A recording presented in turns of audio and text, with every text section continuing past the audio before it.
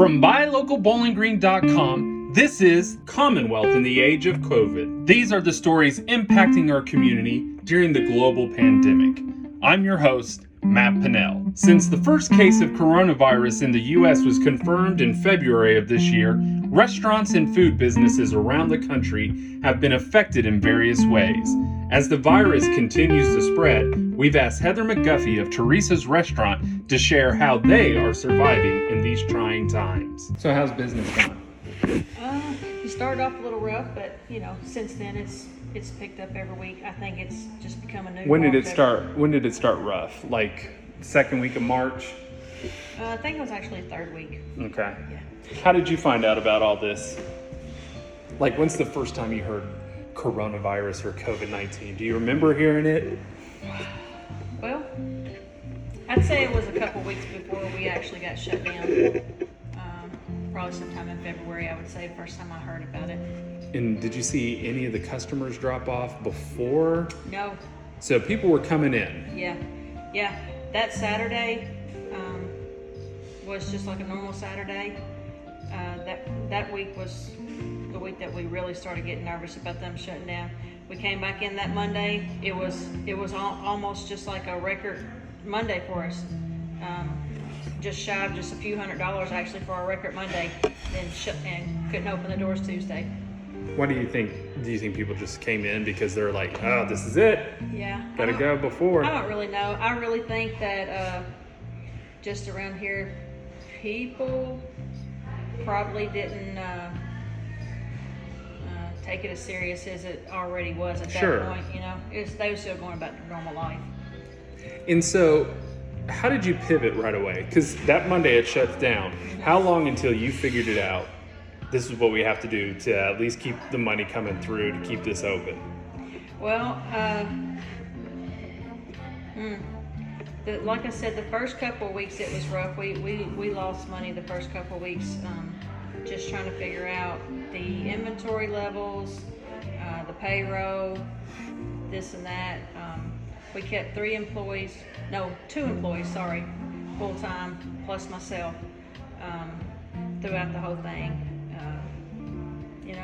I think we would have been okay if we didn't roll into your quarterly taxes and all that stuff from the prior, when you was making this and now you're making this and still have to pay for what you did the quarter before.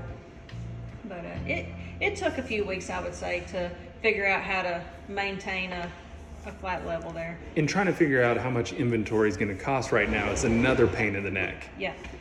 It's still a pain in the neck. Every day I talk to my sales reps about this and that. They keep me informed on beef, on paper products, anything that's looking like it's about to change drastically. They let me know. I try to order a little bit ahead if something's going to go skyrocket.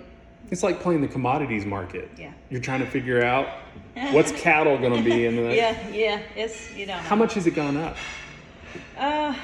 Well, we really haven't seen a huge spike in the beef products yet. We actually, it's really crazy, but when this first happened, we seen crazy spikes in like our eggs.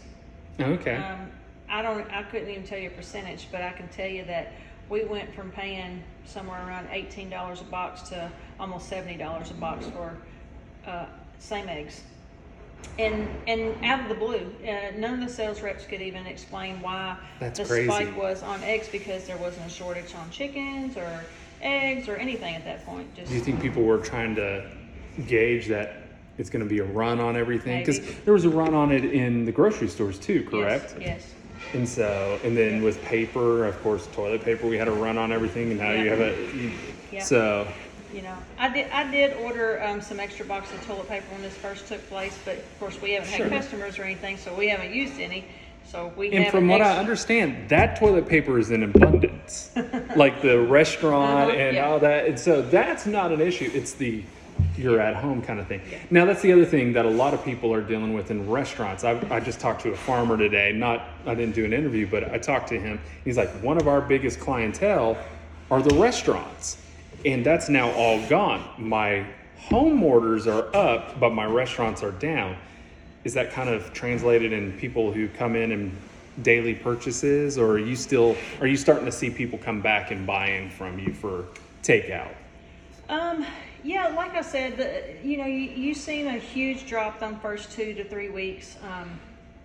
People, I guess, trying to figure out what the new lifestyle is going to be. But, the last 6 to 8 weeks, I think it's become a new norm for people. I think people has adapted to this curbside pickup, takeout orders now, and it's, it's like it's your new habit now. It's just the way you do it now. And I think now, like I said, I think people, it's just their new way to figure it out and adapt it to it. And the last 6 to 8 weeks has been pretty decent. In full disclosure, I helped set you guys up on online ordering, but did you ever think Teresa's would be an online ordering? No, and it's like I told Matt, I'm telling you, this is our only 3rd day live. Mm-hmm. And we're not taking off like the donut shop or anything. Sure. Which I told Matt I didn't think we would, Mm-hmm.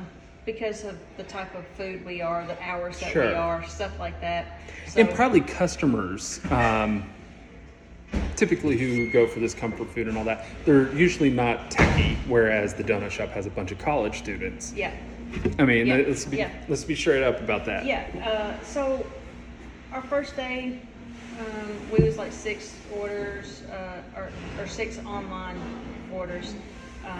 Second day was 6, and today we've only done 3. But I think anything extra at this point Sure. is a good thing. And like I told Matt, I didn't think it was going to be a huge, big thing for us. Sure. But I like it. Just another way. Yeah, and I like it. So Yeah, and I think it's just as time goes on, because the one thing that I've started studying like a nerd, 1918, they Yeah. had everyone started opening up again, Yeah. and then they had a second wave. Yeah. And so it's good to already have, hey, Yeah. don't forget, if something happens, you still can online order, call in, Yeah. have all that as an and, option. And I think it's definitely something we're going to keep going through even when we do open next week, just because I think a lot of our younger customers are going to continue to use it instead of coming in and sitting down. The older generation like to come in, sit down, drink their Sure. coffee and stuff. The younger generations is on the go. They're more technology savvy, so they're just. I think it's going to still be a benefit to us. How are you going to run the restaurant? I see the caution tape. I see everything kind of set up. So that's basically what we're going to start doing today, tomorrow, Saturday. We're going through. We can seat almost 300 people full capacity in here. So at 33%, we're going to be down to 85 so people. We've took I think 18 tables out total. We're going to close the conference room off, which takes away another 35 seats. Each table's 6 foot apart, and the tables we haven't removed, we put caution tape over them where we know that we can't allow customers to sit there to keep it 6 foot apart. But we're going to have sanitation, our sanitizing tables set up. I think 4 different areas in the restaurant to allow the employees and the customers to use it.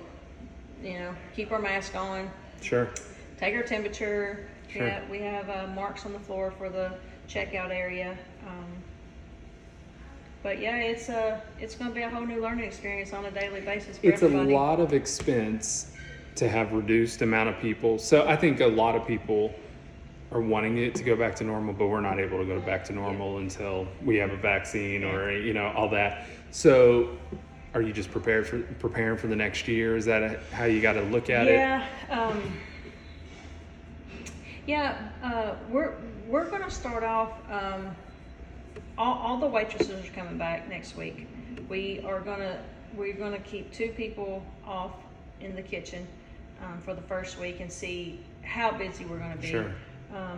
Because even back in our normal days, what you call normal now, we was a little short-handed anyways. Sure. So it may offset that now to where we're going to be at lower capacity. So we may actually be where we needed to be with our employees at this point.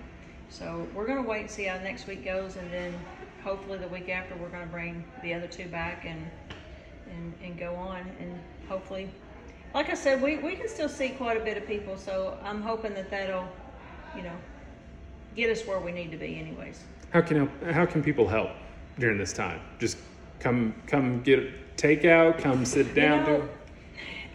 Honestly, we've been pretty blessed with the turnout that we've had over the last how many weeks now, 12, 11 weeks, whatever it's been. And we'd like to stay where we're at with the takeout and the curbside and all that. It's been a learning experience, but we've all caught on to it now, and we've got it down pat, I think, and it's working out great. And hopefully, bringing the waitresses back, we can attend to the customers out there, and the rest of us will keep doing the takeout. And I hope the online will pick up a little bit, where we can, do a little more takeout orders.